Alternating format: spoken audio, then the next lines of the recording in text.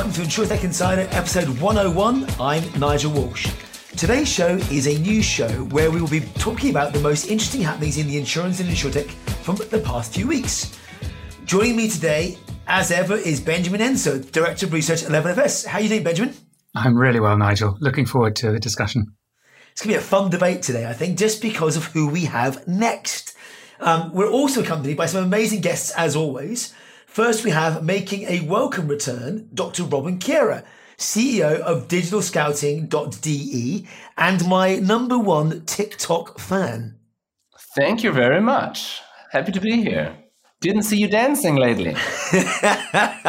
We'll come on to that one later. It's not in the news, but you do amaze me with how you always are the first to go at some of these things. So we'll come back to that later. Next up, we're also joined by Sian Milley, founder of Bright Blue Hair and connoisseur of tea. How are you doing today, Sian? Oh, do you know what, Nigel? That's really pleased me that you remembered my obsession with tea. I'm really well, and I'm overexcited about being on this call and also being on episode 101. Wow, fantastic. It feels like 101 is one of those things that, you know, it's kind of like, isn't it Room 101 or even the first episode? I know when we did last week's show, we were doing 100 and we started out the InsurTech show number 1 on What's InsurTech 101. So here we are. It's all linked back together again quite nicely. Well, thank you all for joining us. Let's get on with the show. First up, we have a story from TechCrunch about Ascend raising $5.5 million to provide a buy now, pay later option for commercial insurance. If it wasn't 10 minutes ago, I was genuinely tweeting about massive fintech news, that being that everyone is now buy now, pay later. I'm not sure there's a single day that goes by that we don't see a buy now, pay later option come to market for something or other. In this instance, it's insurance's turn. So Ascend announced a $5.5 million seed round to further its insurance payments platform that combines financing, collections, and payables. First Round Capital led the round and was joined by Sousa Ventures, First Mark Capital, Box Group, and a group of angel investors. Ascend developed payments APIs to support and automate end-to-end insurance payments and offer a buy now, pay later financing option for distribution of commissions and carrier payables. Home and auto insurance can be broken up into payments, but the commercial side is not as customer friendly, co-CEO Andrew Wynn said. Insurance is often paid in one lump sum annually, although paying tens of thousands of dollars in one payment is not something every business customer can manage. Ascend is offering point-of-sale financing to enable insurance brokers to break up those commercial payments into monthly installments. So where do we even start? Robin, let me come to you. Is this something that's bleeding in from the fintech world and is now or should be normal place in the insurance world? What are you seeing out there? Well, I have two answers to that. One is a business answer, one is a moral answer. So let me start with the moral one. I see in the insurance industry actually currently a very small move towards financial freedom, financial responsibility, financial literacy, so that we as insurance industry try to teach people, I see this in Switzerland and in Germany a little bit, to teach our customers how to behave better with money, because come on, we have been around 500 years and we have lots of trillions of dollars in our balance sheet. So we know a few things about, making money, keeping money, and why not share this knowledge with our clients and help them in their lives. So that's what I see as a movement. On the other side, especially in the fintech space, we see like the evaluation of Klarna and other payment providers, gigantic. So my moral answer to that is buy now, pay now later. I think it's like the cancer of our society. I think it's a complete problem. But from a business perspective, I think it's a brilliant move. And here in this special case, I think it could even serve the purpose for businesses to exact what you just said, break down lump sums in smaller chunks for business. So I think that's a great thing that, and we see the intrusion or the expansion of finance and fintech topics into the insurance industry. Loving that, but morally, I'm always very skeptical when I hear buy now, pay later. That's a super interesting way and quite controversial way to say that, Robin, I have to say. Sian, what do you think? Well, it might be controversial, but I'm totally with Robin. I mean, I think, first of all, yes, the fact that it's the game du jour in fintech and now, God help us, in insurance, that shouldn't blind us from the fact that there's a lot of soul searching and regulatory interest, more to the point, going on, certainly here in the UK, around people like Klarna. And you will see action. I mean, the FCA has already said that. Robin's points around, does this actually help people to manage their money better, and does it increase financial literacy? Well, I don't think it does either, Robin, or at least I think there are some real dangers there. It's this thing of rushing headlong and buying, quite frankly, the sales pitches of people. Yeah, great, you've got masses of investment. To me, I'm really sorry, just because a load of VCs think, and other people too, as you've pointed out, Nigel, in their investors, just because they all think it's worth piling in, doesn't necessarily make it a viable business model in the long term. Wonga in the UK, for example. So some of the things I'm asking about and intrigued about, Nigel, is one of the things that they're saying is one of the justifications or the sales pitches is that insurance is clogged up with paper. So, okay, yeah, we could have a conversation about how true that is and how not true it is. And of course, some of it is true. But if you were really going to go to the heart of an issue that's about joining up and digitalizing payments across the value chain, why would you not start with claims payments to customer, including large commercial customers? So there's loads of questions that I have around, really, what's underneath this? You're not suggesting claim now, pay later, of course. I know you're not. So that's that would defeat the whole purpose of the industry. I'm saying claim now, get your money now, instead of having to wait, right? Benjamin, let me come to you, because actually when I hear buy now, pay later, I'm kind of like, it's the way in which we can access things for the next generation. But as an old guy, isn't buy now, pay later just a mortgage in a different form? And I'm doing that when I bought my house. Yeah, I think this is buy now, pay later is a spin on this story, and I'm not quite sure that it's come from Ascend or from the journalist. This is installment payments. This is about paying your commercial insurance bills monthly or possibly daily instead of annually. And there's a lot of sense in that. It's got very little to do with buy now, pay later, or consumer buy now, pay later. This is about installment payments for the industry. What I actually think is interesting about this Ascend story is sort of the point that Sean and Robin were both making about how do we make payments flow more smoothly and more quickly through the insurance industry. And that's actually what I think is really interesting here is Ascend is trying to build a platform to make payments move faster through the insurance industry so that customers or claimants are getting paid quicker, and that companies are not having to tie up lots of their capital in big payments to insurance companies at the start of the year. So I think that buy now, pay later is a bit of a red herring, even though I agree with everything Robin and Sean just said. I think this is actually about making payments work better in the US insurance industry. So sorry, go on, Robin.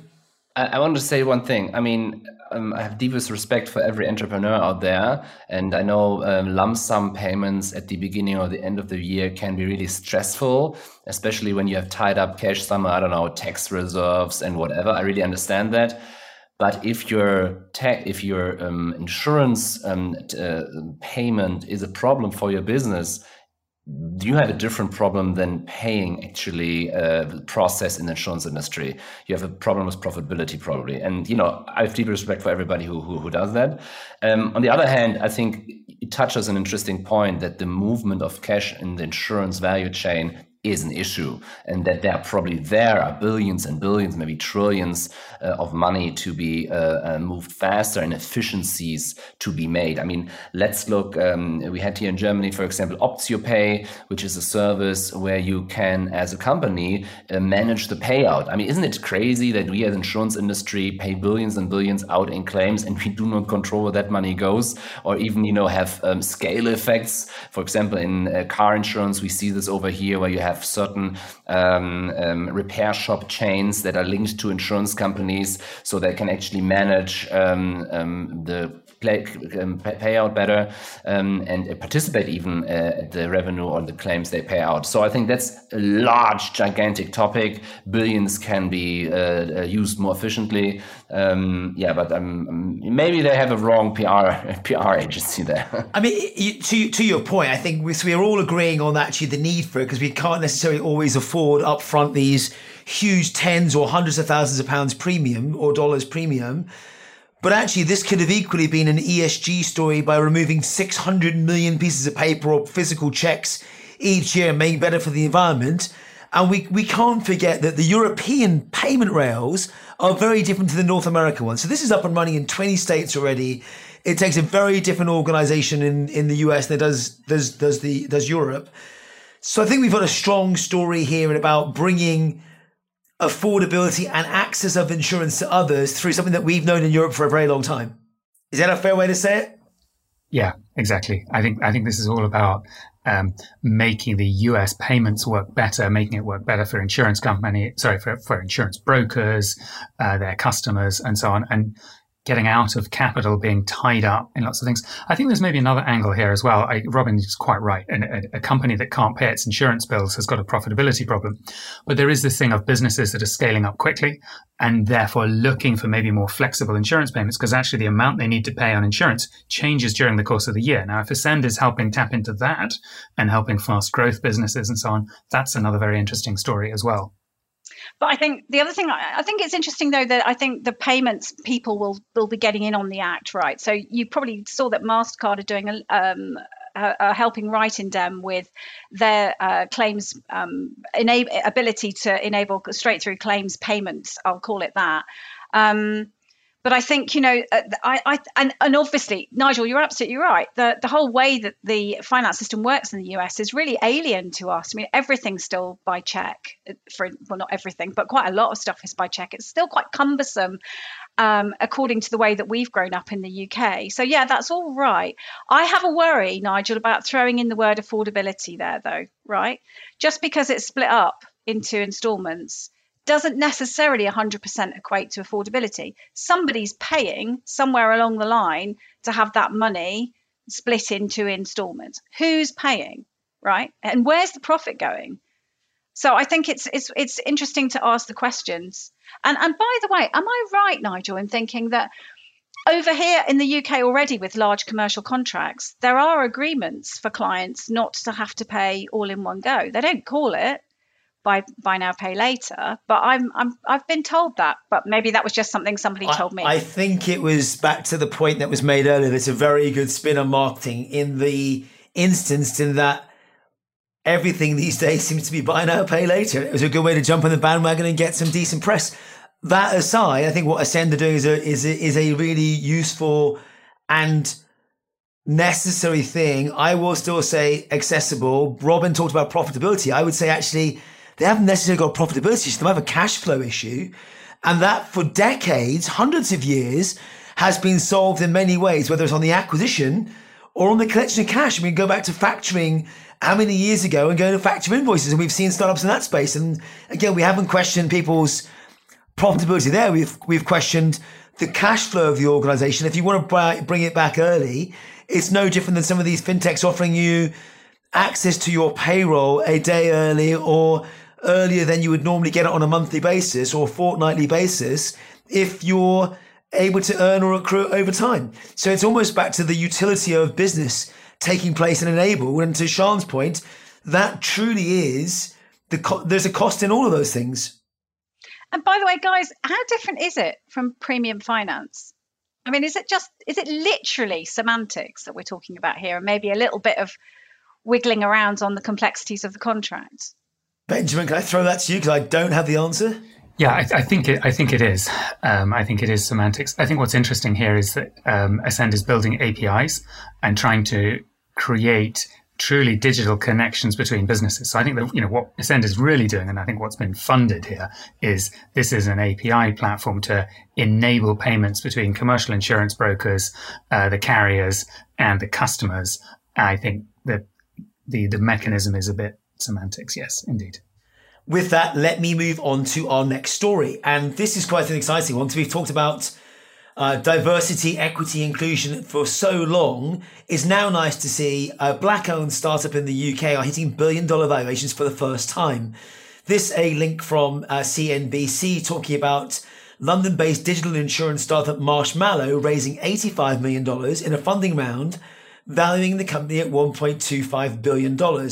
Founded by identical twins Oliver and Alex Kent Bram, it's the second black-owned company in Britain to reach unicorn status. Just 0.2% of venture capital funding went to black entrepreneurs in the UK between 2009 and 2019, according to Extend Ventures. We're pretty much surprised by this fact, Oliver said. It reflects on the ongoing lack of diversity in the tech industry. In the UK, just 1.6% of venture capital funding went to all ethnic founding teams between 2009 and 2019, while only 0.2% went to black entrepreneurs. So where do we start on this? Is this something that's, if we look at it from a gender perspective, we've often talked about female founders versus male founders, and there's not a day that goes by that I see this debate online on Twitter or LinkedIn. But when you go down to people of color or black founders or elsewhere, we start to get into a tiny percentages of people that are able to attain and attract funding. Sian, can I come to you first on this? What's your perspective here? So, yeah, so many perspectives on so many of those things that you've just mentioned, Nigel, right? So it's absolutely bloody appalling, isn't it? And yet none of us are surprised. And the really depressing thing is, I've been obsessed with insurance, as you know, Nigel, since 2008. The diversity debates were going on well before that. The tech diversity debates have been going on. So, at what point do we not have to talk about this? Well, can't see it happening, can you? I mean, at the current pace of change, that 0.2% is just absolutely appalling. The gender stats are just as worrying. My perspective. So I guess you're asking me why. My take on the why is this. All I can say is through my various exposures to founders, through things like Tech Nation and various InsurTech stuff that you, me, and Robin, and no doubt Ben are involved in. The predominant color is white. The predominant gender is male. The predominant language is English, and they look and sound and talk like the VCs that have given them the cash in the first place. It's a club. I'm sorry, it really is. And I say this without an axe to grind because I've never asked a VC to give me money for anything, right? I've helped other people who have and seen what's happened. So why is that? Well, there's all kinds of human and tribal reasons behind that we could spend an entire, session looking at, and maybe you should as 11FS, right? I think it's really interesting that in the reporting of the Marshmallow investors, where's Impact X? They're a black venture capital firm. They invested in Marshmallow. They're not even mentioned, Nigel. Why is that? Now, I'm not saying that people are going out of their way to report from a racial perspective. Of course not. It's part of it's just part of the environment that you come into. It's a systems change that's required. But something pretty dramatic's got to happen because there are many more articulate and vocal advocates and change makers than I am who've been working on this for a very long time and trying to have those debates and giving space to people to have those debates. There's something wrong with the venture capital culture that means we're still talking about this. And fixing that, how the hell do we do that unless it's a systems change issue, which means the people inside that culture and ecosystem need to look at themselves and decide, actually, this isn't good enough. And how do we, there's got to be the structures inside those organizations that mitigate against the kind of changed thinking and doing that will result in a different outcome. And so what we see, isn't it, particularly in 2020 and 2021, are more and more VC groups actually saying, we're for black founders, we're for female founders, we're for third world and developing economy founders, because the community, if you want to call it that, of the established VCs is just a deeply unfriendly, impenetrable place. That's my view. It's such an interesting point, Sian, and I say that as 4 white Europeans on a podcast talking about this. Robin, what's it like in Germany, and how do we encourage more diversity into the sector, even some small day-to-day interactions that we're not seeing right now? What's it like in Germany? Well, I'm not so deep into the VC space, but when I was at ITC several times, when we were still allowed to enter the country, I talked with Jennifer Byrne from the Female Founders Forum, and we support this also. And I couldn't actually believe what these female founders were telling. One was particular in military experts. She did crazy cyber things for the US government, and she said actually the military is very inclusive because because that's the competence what talks. And she had a meeting with generals, then she went down the street, had a meeting with VCs, and she was treated like a little girl. I actually couldn't believe it. So only because I did not experience it doesn't mean it does not exist. But when it comes to Germany, of course, in the insurance industry, it's male dominated. You have other industries that are female dominated, or also with diversity. But for example, in the sales force, in agents. I strongly believe that we there have the situation that color doesn't matter, because we have a lot of super successful Turkish background migrant agents. And if you look at the numbers when it comes not in the VC, not in the startup space, but if you look at people who have small and mid-sized businesses, for example, the Turkish community, which is strong in Germany, is almost as represented as the average, which is actually good news. So there is light, there is darkness. I think it's always how you look at the numbers. But Benjamin, are you seeing similar things go across the fintech space from the work that you've done, or is it the same challenge throughout? I think it's the same challenge throughout. And, you have these groups of insiders, and obviously this is called InsurTech Insider, right? But those groups can sometimes be impenetrable, as Sean put it. There are groups of people who, through birth, through education, through what they've been through, are privileged. And often that's color, but it's not just color. It can be gender. It can be a number of things. And those privileged groups often are not aware of their privilege.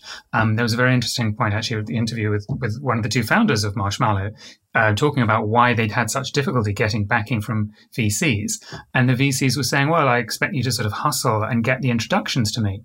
But that exactly comes back to those kind of networks. In Britain, we used to talk about the old school tie, because public schools used to have as a very strong network, and still to some extent do.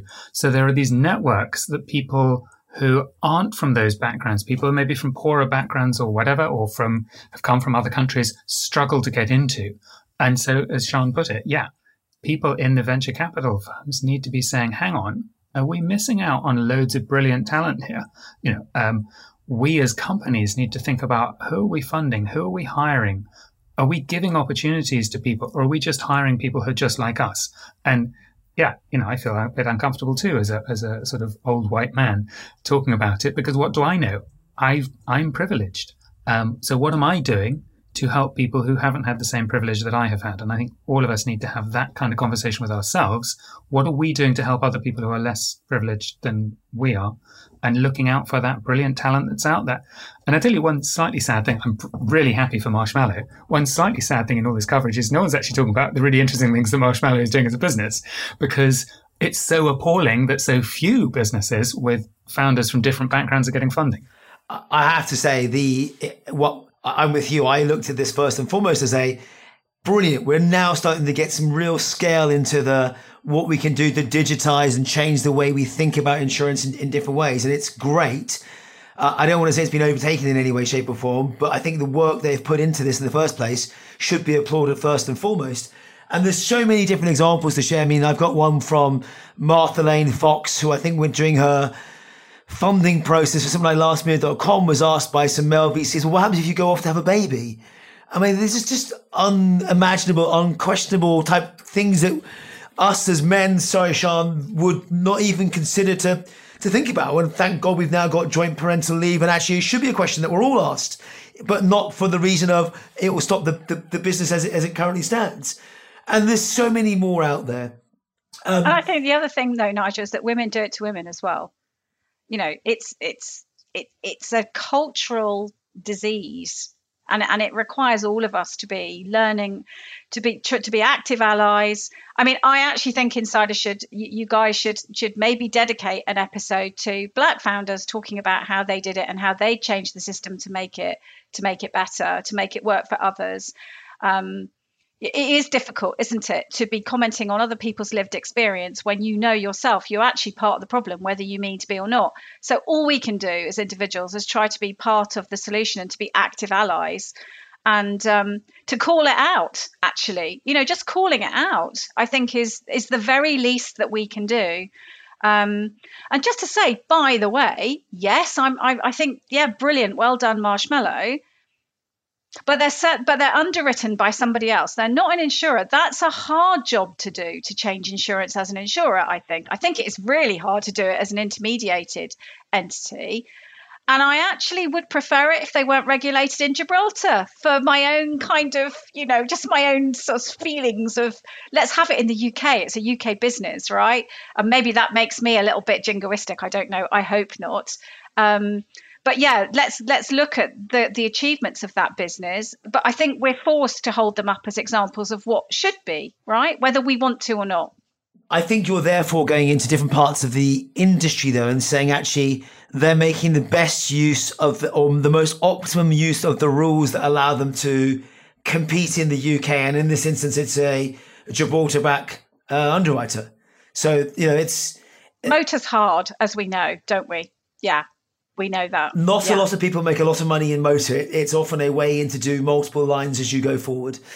So look, let's pause that one there. Really, really great news from Marshmallow. I love the name and so much more about the fact that we're just going after it and going to change the industry one by one. That's what we're asking for here. Let's take a quick break. Back with you very soon. Hey folks, over here at 11FS, we're still working hard to build the next generation of financial services, and our team is growing quickly. So we're looking for a bunch of new 11s to join us. If you or someone you know is up for a new challenge and a bit of a fintech nerd like us, check out the roles in consulting across product, engineering, design, delivery, and strategy. You'll find all the details at 11fs.com/careers. Welcome back. Let's get on with the show. Next up, we have the UK claims bill for COVID-19 business insurance tops £1 billion, says the FCA. This from Insurance Insider, where UK insurers have now paid out more than £1 billion, $1.4 billion in business interruption claims stemming from COVID-19 pandemic, according to the FCA. In the latest set of data released, it was disclosed that £329 million of insurance payments have been made, as well as $696 million total payments. The FCA says the figures show that 27,247 business interruption policyholders out of the 42,308 who've had claims accepted have received at least an interim payment. The FCA is publishing monthly updates on the progress of the BI claims payments. And in January, the Supreme Court upheld the judgment of the FCA's BI insurance test case that we widely reported. This was first brought forward by the financial regulator in May 2020 to seek legal clarity on whether insurers were obligated to pay out on BI claims related to the COVID-19 pandemic. Analysts speculated that some 370,000 small businesses may be affected by the outcome of the case, with a potential £3.7 billion to £7.4 billion of claims on the line. So the good news here is that claims or payments are being made. Back to our earlier story. The problem, I guess, with this is it's slowly. Benjamin, what are we doing wrong here? Shouldn't this be, as to Sean's point very early on, if you've got a claim, just get it paid, get it out the door and move on? Yeah, exactly. It comes back to that exact same issue of slowness in payments. And there's an element of it's the systems, but a lot of it is insurance companies are just holding on to that capital. They're reluctant to pay out. They don't have much incentive to accelerate the process. And I think the brokers need to be really pushing the insurance companies and really starting to differentiate on who settles claims fast. Because the claims experience for some companies is lousy. The sad thing here is there are companies that have gone to the wall already because they haven't been paid out, right? This has wrecked some people's livelihoods, and it's not the fault of the insurers that the coronavirus came along, obviously, but slow payouts when payouts were justified has wrecked the lives of some customers. And I think it's right that people start calling out the insurance companies that have been slow to pay those claims. The insurance companies have disputed some of those claims. They've gone to court, but there's now no justification for being slow with those payments. What do you think, Robin? Has this been a wake-up call, or has the pandemic itself been a wake-up call to the insurance industry and to the buyers of insurance here? Well, I think when claims are being paid out, it's you have two interpretations of it. You can say the industry is slow, and I have filed a claim in November last year, and I got paid in June. So this year, I know what slow payments can make. But on the other hand, we have seen lots of fraud actually in the industry, especially around business interruption policies, and a big also legal question, who's actually responsible for lockdown, which is not actually covered, for example, explicitly in most policies. Of course, there were some insurers, thinking about, well, let's, do that as an excuse not to pay. But in some policies, explicitly, there was a list of, diseases and cases and risks described, and that was not a risk covered, even though there's business interruption policy on the policy. And it's really ironic that I normally bash insurers for like everything, and now here I step up to defend them. But it's in the end, the big question: can actually the insurer cover these risks? And by the way, there are certain risks insurers never cover. For example, war. So, you cannot make an insurer responsible for war damages when the government, does it. So, and by the way, it's not payable. The whole insurance collective would not work when it comes to that. So I think it's a huge discussion has been going on, but we have also seen billions and billions being paid out for those policies that were, quite clear. But also insurers have done that in deals with governments in order to avoid large-scale open debates and paid voluntarily, which is, also interesting when you have a public traded company. But did the insurers really use that? I would describe it as the Premier League. You have some insurers, and let's say the Premier League for a few years when Lancaster won. So what happens? You have large insurers that regularly do their great job, that are maybe a little bit slow, but in the end, due to pressure and modern C-suits actually modernize. You have those small and mid-sized insurers or clubs that suddenly out of nowhere, since with a new coach, do a great job, and they have average growth and more efficient, and suddenly they become, Premier League champions. But you have also those traditional proud clubs who are playing divisions below First League or Premier League. And I think that's what we will see, and that's what the pandemic shows. We had multi-billion-dollar companies that were not able to accept a digital signature. Come on, that was 2020, not 1820. And I think this pandemic showed the industry who was fit and not. But there was a dangerous drug, and the dangerous drug was an artificial low combined ratio, actually, due to a lot of risks, due to lockdown that were not happening, like a great combined ratio in the car insurance feed, great combined ratio in household insurance, because nobody was breaking in when people were sitting, at their desk, at their kitchen desk, doing their job, in a lot of cases at least. So So there's a couple of things in this, though, that just spring to mind, and it's about, do people know what they're buying? And even if they don't, they then go to a brand that they trust that's got a reputation for paying out. And even some of those brands haven't paid out as they expected in the event of a non-known event. So I'm going to ask the next question to Sean and then Duck in anticipation of the answer. And that is, has the time spent appealing and not acting damaged the industry's reputation with its policyholders? And now I'm ducking. Sean. Yes, it has. It obviously has damaged what little left there was in trust, which is tragic, actually, because I really believe in the social necessity of insurance. And I know from friends and colleagues who are in claims, particularly during the COVID period, where the world actually didn't come to a stop and it wasn't just business interruption. Those teams carried on being at the front line, talking to customer, helping them through total loss. People were still having car accidents. People's houses were still going on fire. People were still losing stuff. People still needed to take care of their cats and their dogs, all the important things in their lives. And it was no small feat to actually reorientate and go fully digital as a sector, which there's lots of things to be really proud of, and particularly the people in claims, I would say, at the front line. So arguing the toss over whether or not a customer understands, again, I'm going to use that word, the impenetrable small print. Yeah, clearly that is an own goal of spectacular proportions. And I know people are worried about their reinsurance. There are stories in the press today, because it's Monte Carlo week, about, Hiscox particularly are allegedly, the worst of their, in terms of their exposure to reinsurance and so forth. Okay, fine. I get all of that. They're business people. But nonetheless, you're in it for more than 2021, aren't you? And 2020. You're in it for the long term with your customers.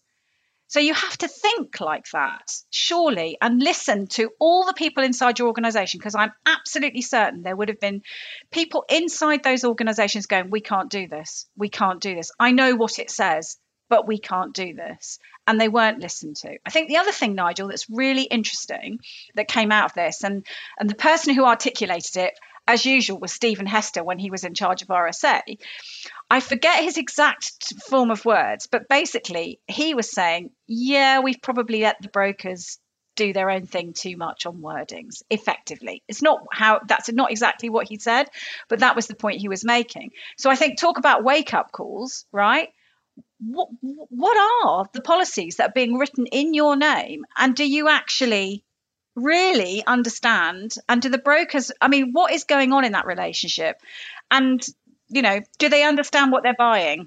Yeah. It's a really good segue into kind of the next point. But actually what you're saying here is when we give delegated authority to other parties, do we actually know what control they have of the pen and what they're writing? And are we then able to report and understand those risks at a group level? I mean, like Hester, Amanda Blank of Aviva said last year, we've done some terrible reputational damage to the industry, and we should have done better in our response. On your point about regulation, though, if you look at the UK versus the US, the responses of the industry and governments are actually very, very different. Obviously, the UK's got a single regulator, whereas the US has 50, one for each state. And insurance regulation resides almost entirely at the hands of the state commissioners. Some elected, some appointed. As a result, it's uncommon for the US Supreme Court to decide insurance issues. So I guess the question here, Robin and Benjamin, for you is, does the UK Supreme Court ruling show that having one regulatory body is a better or more efficient system than having, let's say, 50? Robin, you want to go? Well, I'm in a country where we only have one, too. I mean, we have a lot of problems with our states, inefficiencies. Please, let's not go there. So I'm far away of saying, we have the best political system in the world. I mean, we have seen the flood disaster, implosion of governmental structures. Actually, by the way, insurers were one of the first on the ground helping people and not government. Again, I don't want to go there. Really, we have elections soon. I hope there will be some clarifications then. So we have the luxury of having one supervision board here. I think what I really like about that is you have, or let's put it that way, I think there's a wrong perception about the regulatory body and the supervision authority. A lot of insurers and incumbents think they're there to protect them. But I had the boss of the insurance authority once in my live show, and he really pretty clearly said, also on several stages already, his job is not to protect the incumbents, his job is to protect the customer. And if a startup comes around that does a better job, he's happy to give him a license. And he has. I think that's a very good place to finish this. With that, let's move on to the next story. And that is, if we had buy now, pay later as one of this month's buzzwords, the next one surely has to be ESG. So Steel City Re launches ESG parametric insurance product. This from the Captive Insurance Times. Steel City Re has launched a new insurance product centered around environmental, social and governance activities to provide protection to boards of directors. The company addresses emerging risks and ESG compliance through reputation insurances and captives for risk retention and transfer. Steel City Re highlights that the recent litigation has shown that investors and regulators are authorized to consider ESG statements as material. This has caused corporate boards to be targeted both by courts of law and public opinion. The product is designed to help manage preemptive reputational risks facing corporate boards that are under pressure to publicly commit to ESG objectives. The new policy covers strategic, managerial and governance actions signaling corporate values that may arise in ESG crisis, where an organization may openly set targets without the necessary operational or governance processes in place to meet them.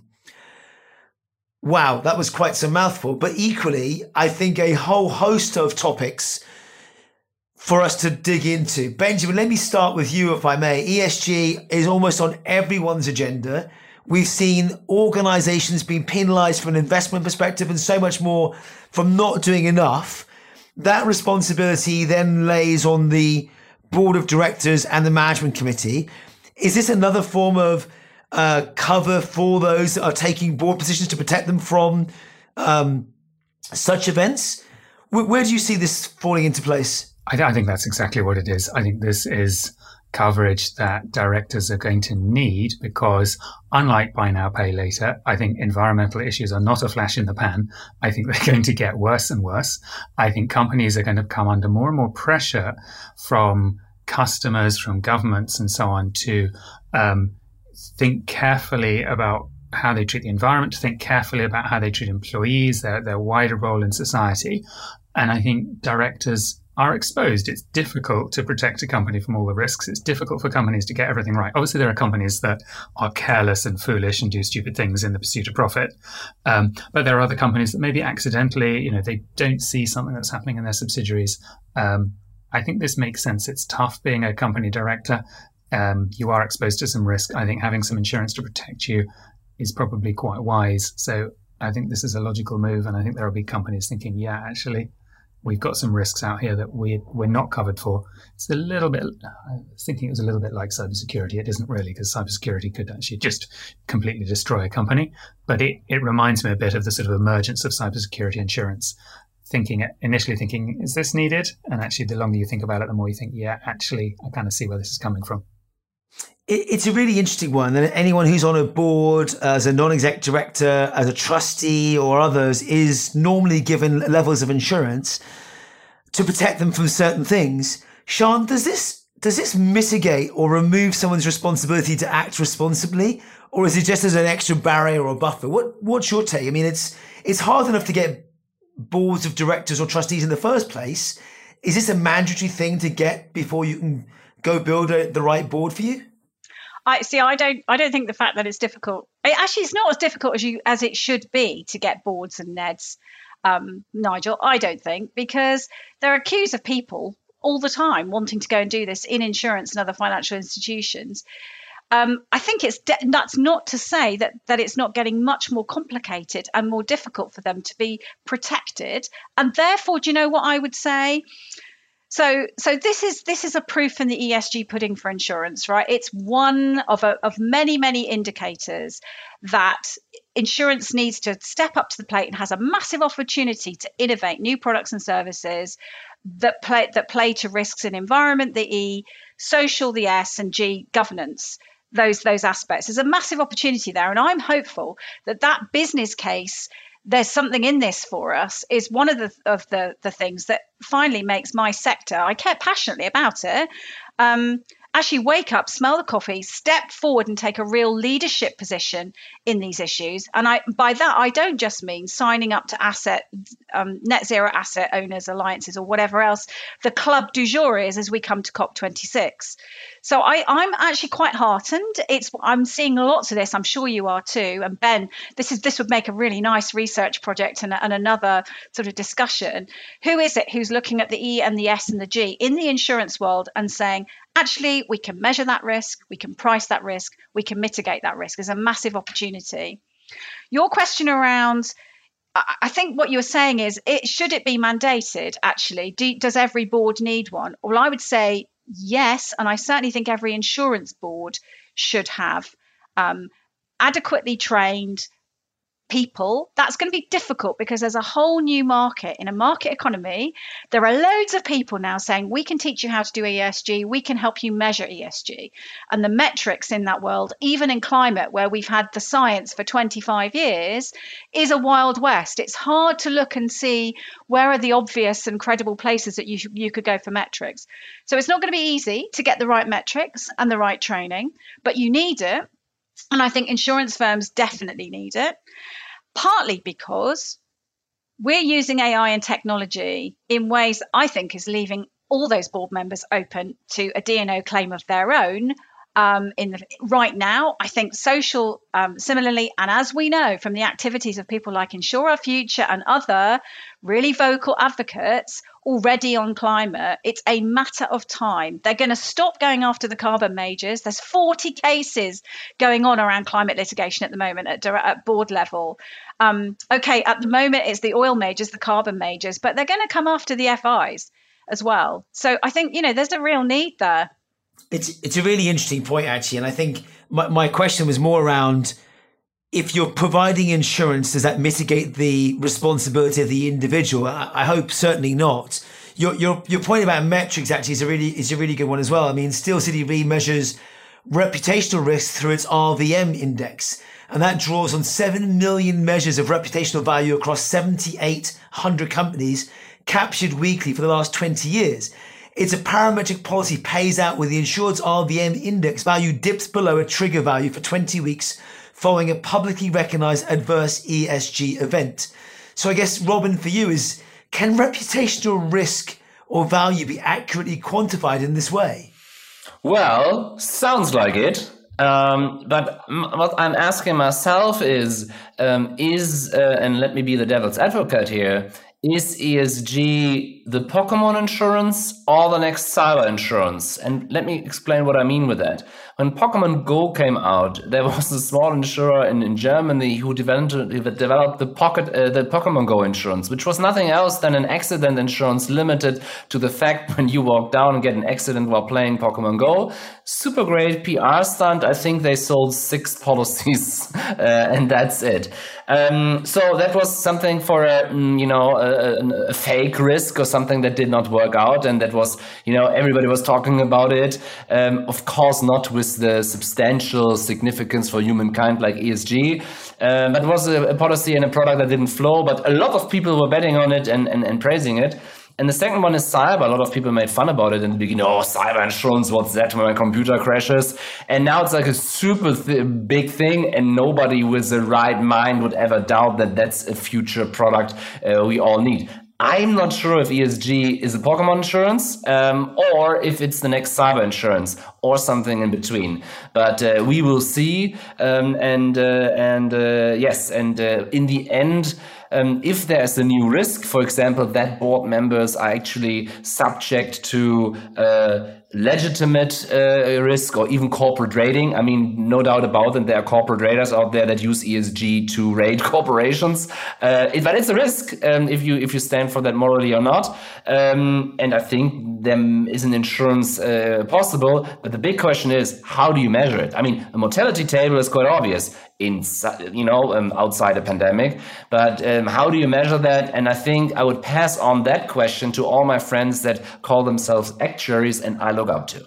Well, can I just say, I think credit agencies have been doing a great job of doing this for quite some time, because mainstream investment has been making investment decisions based on this very stuff, right?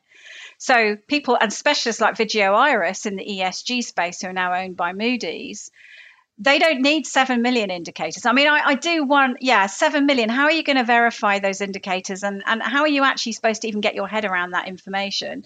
But we have a set of people who have been measuring and assessing and using and constructing ways of looking at reputation and other forms of ESG risk for some time. They're used in the investment world. And that is a direct risk, because if your credit ratings are going to be impacted by less than adequate ESG scores for the investors you're targeting, you're not going to have that money coming in, or it's going to be withdrawn, right? So I love your analogies, Robin. You're really brilliant at this. Please don't feel patronized. You're really brilliant at these imagery. I love it. I absolutely love it. But there's no doubt in my mind, it's absolutely not a fake risk or a Pokemon area. No doubt in my mind at all. He just wants his next cue for a decent TikTok video, which we'll come on to later. It does remind me, though, of Spotted Risk, which was a insurtech set up in the US for disgrace and reputational damage. And I think it was really interesting back then for how we could have celebrities or others getting out of trouble, having cover for saying the wrong thing at the wrong time. Okay, let's move on. And as we get towards the end of the show, let's round up on a few of the other stories from the week that we didn't have time to cover, but still deserve a little shout out. Benjamin, would you like to start? Yes. So here's a story I really liked from TechCrunch about Indonesia. So there's a startup in Indonesia called Ray Assurance that has launched a holistic approach to insurance with $1 million in funding. So Indonesian insurtech Ray Assurance is taking a new-ish approach to insurance. Once someone becomes a member, They also get access to a platform of health services, including artificial intelligence-based self-assessment tools, 24/7 telemedicine consultations for no added fee, and pharmacy deliveries. So the startup has raised $1 million in pre-seed funding from the Trans-Pacific Technology Fund, and it's been created to address the low penetration of both life and health insurance in Indonesia. The co-founder, let me get this right, Evan Tano Togono, said, when you look at the root causes and pain points, you're looking at problems that are systemic here.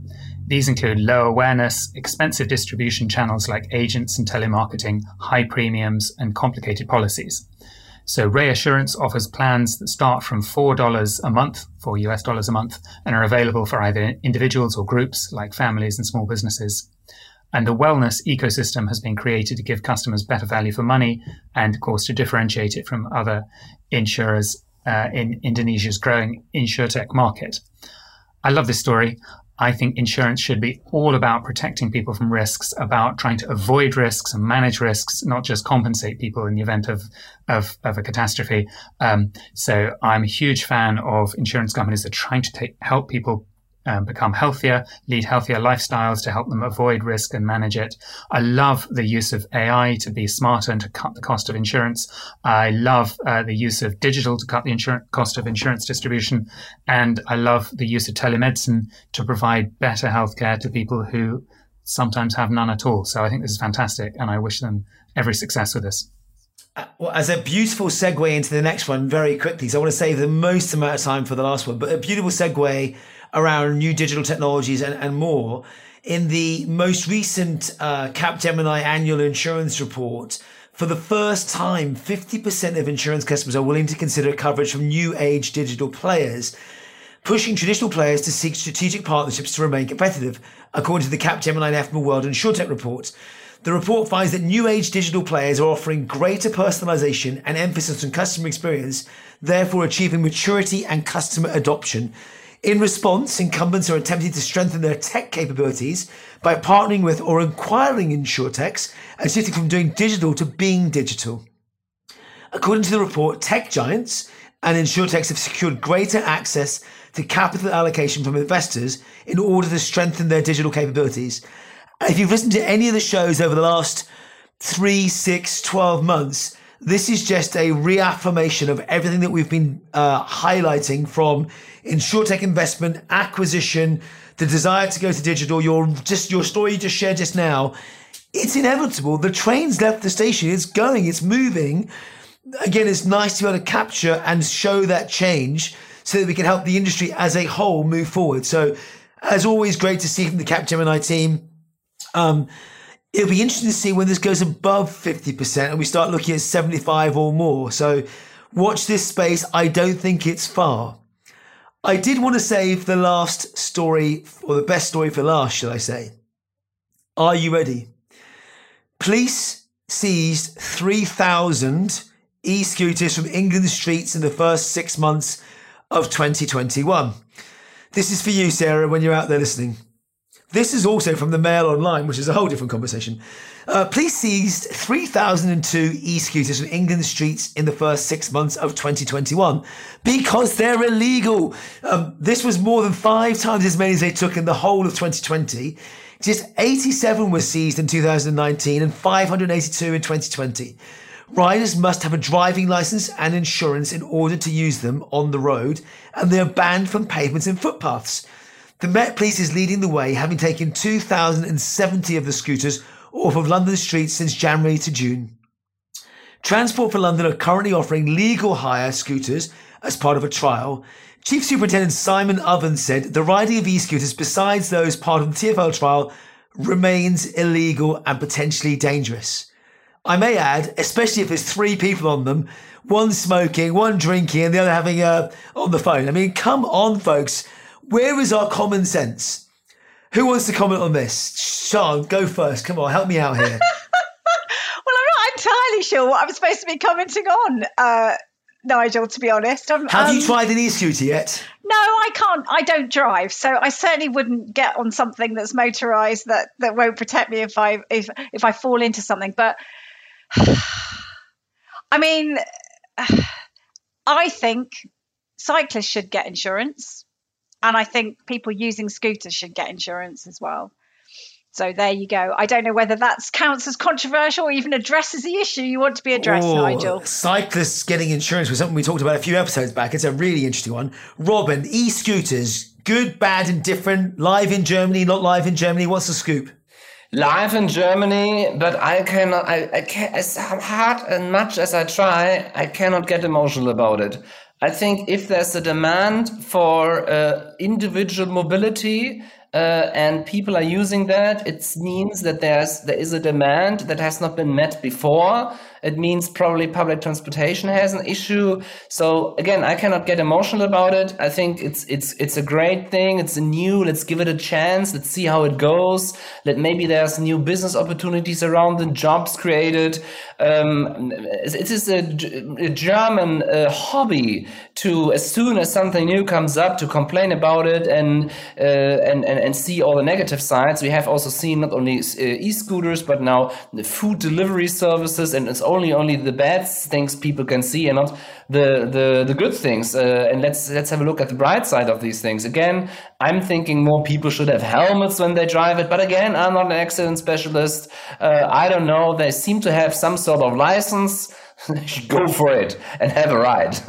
Helmets and bike. I've said when I retire, I'm going to drive around with a boot full of bicycle helmets and lights, so that when I see someone riding with a helmet, I can give them one free of charge and say, please protect yourself. That's a whole different conversation, but that's one of my personal ambitions as I retire in many moons to come.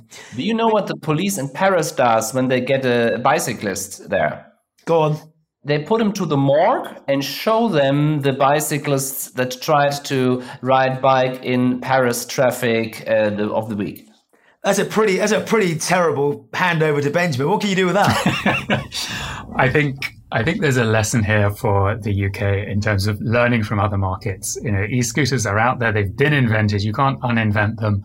What we need, as you said, Nigel, is we need helmets. We need insurance. And I'm pleased to hear about the TfL trial to figure out, okay, what's a safe way of introducing them that means they're not a menace and a danger to pedestrians, and they're not a danger to the people riding them, because that's what we need. Is we need to protect both pedestrians and scooter riders from risk. Look, and I have said this for a while, whilst I don't like them, I have tried them. I think they will be a feature of society and mobility for many years to come. They have their place. I worry that the UK specifically has let the e-scooter out of the bag, as it was, and as a net result is now going to have to play catch up to work out how we regulate and make them safe for everyone. But frankly, the fact that we can go onto a retail store or online and buy them for a couple of £100 very quickly, with a little bit of small print that says these are illegal on high streets or on pavements and should only be driven on private land, you might as well be selling a handgun, which are also illegal, by the way, and also very dangerous in the hands of someone that's unexperienced. So Nigel, right. You're so right on all of that. You know, in Cambridge, which is famously a cycle city, no kidding. I mean, you'll have bicycles weaving their way through traffic, buses, cars, taxis, and e-scooters as well. I mean, we watched in horror as someone with an e-scooter literally sort of brushed the side of a double-decker bus and weaved through traffic. I mean, it's absolute madness. It is madness, and you're right. I was in town yesterday, and I have to say they are everywhere. Let's leave it there. But let me be the devil's advocate here again. I saw a funny statistic that showed, actually was a meme. I claim that I read statistics, but I only consume memes. It was a great meme. And it said, imagine 125 years ago, you didn't need a license to drive a bike, to drive a car, to collect rainwater, to buy a house, or to own a gun. About a few things here, you can probably argue that it's a good idea that there's a license on it. But do we want to license everything? I mean, with licensing and prohibitions, we cannot use people to use their brain. Well, no, you can't. You absolutely can't. I'm sorry, humans just aren't made that way, Robin. Let's flip it around, Robin. Should we not license or need insurance for cars that do 20 miles an hour or less? No, I think cars is a different topic because you can cause a super large damage with it. I think an obligatory car insurance, there's no doubt about it. And if technicians find out that these e-scooters are similar risk, I'm the first one who says that needs to have an insurance, some sort of an educational license. But I'm not sure if the debate we have throughout Europe is really based on let's have a neutral, sober look at risk, or oh my God, something new, we should prevent this. And it might be fun, On that electrifying topic, let's wrap up the show. Thank you all of you for joining us today. Where can our listeners find out more about you? Sian? You can find me on LinkedIn as Sian Milley, and I'm also on Twitter, Nigel. Thank you for having me. It's been absolutely fantastic. And you're brilliant at this, by the way. But you knew that. But, everyone needs a little bit of affirmation. Even you, Nigel, right? Even me. We all need a pat on the back or a cup of tea. So next time in town. Robin, where can we find out more about you? If you don't answer TikTok, I'm going to ask you again. Yes, you can find me on LinkedIn, Twitter, and on apps that have no B2B focus like TikTok. Benjamin, where can we find out more about you? I'm on LinkedIn or 11fs.com. And I'm on Twitter at Nigel Walsh, usually giving out about e-scooters. Thanks for listening. If you like what you've heard, subscribe to our podcast and don't forget to leave us a review. It helps to make the show better and others find the show. As always, if you want to join the conversation, find us on social media. Just search for 11:FS or search InsurTech Insider. Find us on Twitter at InSec Insiders or email podcasts@11fs.com. Thanks very much. Goodbye.